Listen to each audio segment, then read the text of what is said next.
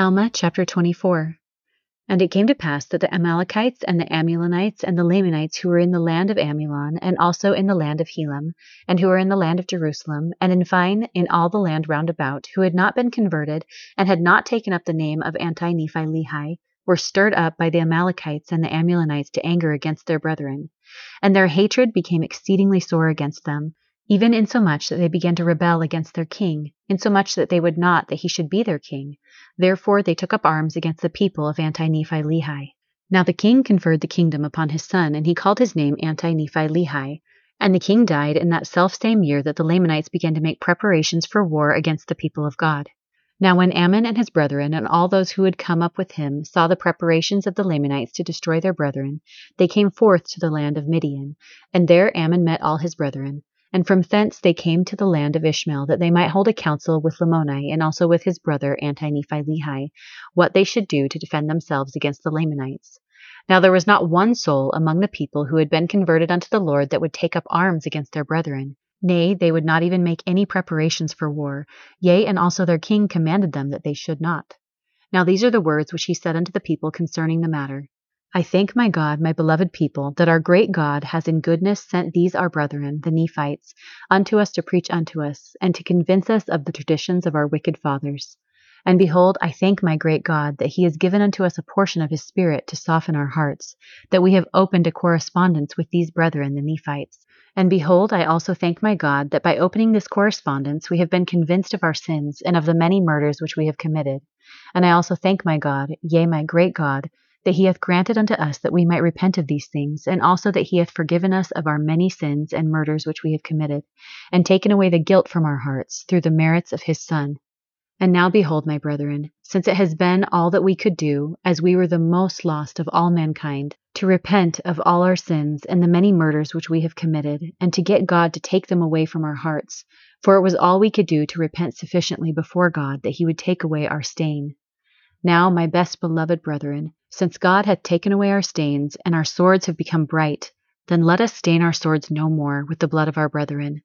Behold, I say unto you, nay, let us retain our swords, that they be not stained with the blood of our brethren. For perhaps, if we should stain our swords again, they can no more be washed bright through the blood of the Son of our great God, which shall be shed for the atonement of our sins.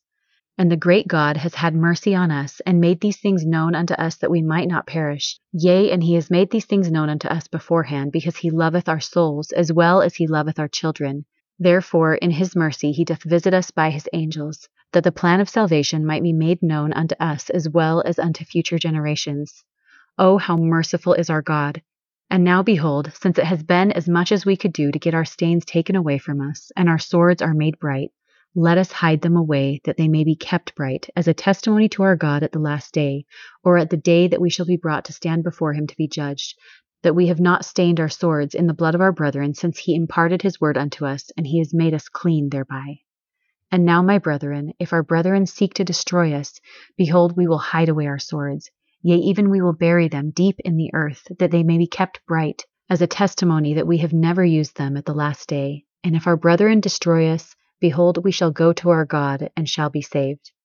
And now it came to pass that when the king had made an end of these sayings, and all the people were assembled together, they took their swords, and all the weapons which were used for the shedding of man's blood, and they did bury them up deep in the earth. And this they did, it being in their view a testimony to God, and also to men, that they never would use weapons again for the shedding of man's blood.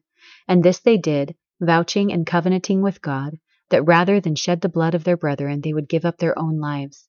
And rather than take away from a brother, they would give unto him. And rather than spend their days in idleness, they would labor abundantly with their hands. And thus we see that, when these Lamanites were brought to believe and to know the truth, they were firm, and would suffer even unto death rather than commit sin. And thus we see that they buried their weapons of peace, or they buried their weapons of war for peace. And it came to pass that their brethren the Lamanites made preparations for war, and came up to the land of Nephi for the purpose of destroying the king, and to place another in his stead, and also of destroying the people of Anti-Nephi-Lehi out of the land. And when the people saw that they were come against them, they went out to meet them, and prostrated themselves before them to the earth, and began to call on the name of the Lord. And thus they were in this attitude when the Lamanites began to fall upon them, and began to slay them with the sword. And thus, without meeting any resistance, they did slay 1,005 of them, and we know that they are blessed, for they have gone to dwell with their God. Now when the Lamanites saw that their brethren would not flee from the sword, neither would they turn aside to the right hand or to the left, but that they would lie down and perish, and praised God even in the very act of perishing under the sword. Now when the Lamanites saw this, they did forbear from slaying them. And there were many whose hearts had swollen in them for those their brethren who had fallen under the sword, for they repented of the things which they had done. And it came to pass that they threw down their weapons of war, and they would not take them again, for they were stung for the murders which they had committed. And they came down even as their brethren, relying on the mercies of those whose arms were lifted to slay them. And it came to pass that the people of God were joined that day by more than the number who had been slain. And those who had been slain were righteous people, therefore we have no reason to doubt but what they were saved. And there was not a wicked man slain among them, but there were more than 1,000 brought to the knowledge of the truth. Thus we see that the Lord worketh in many ways to the salvation of his people. Now the greatest number of those the Lamanites who slew so many of their brethren were Amalekites and Amulonites, the greatest number of whom were after the order of Nehors.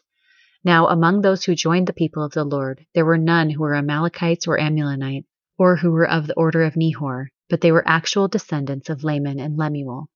And thus we can plainly discern that after a people having once been enlightened by the Spirit of God, and having had great knowledge of things pertaining to righteousness, and then have fallen away into sin and transgression, they become more hardened, and thus their state becomes worse than though they had never known these things.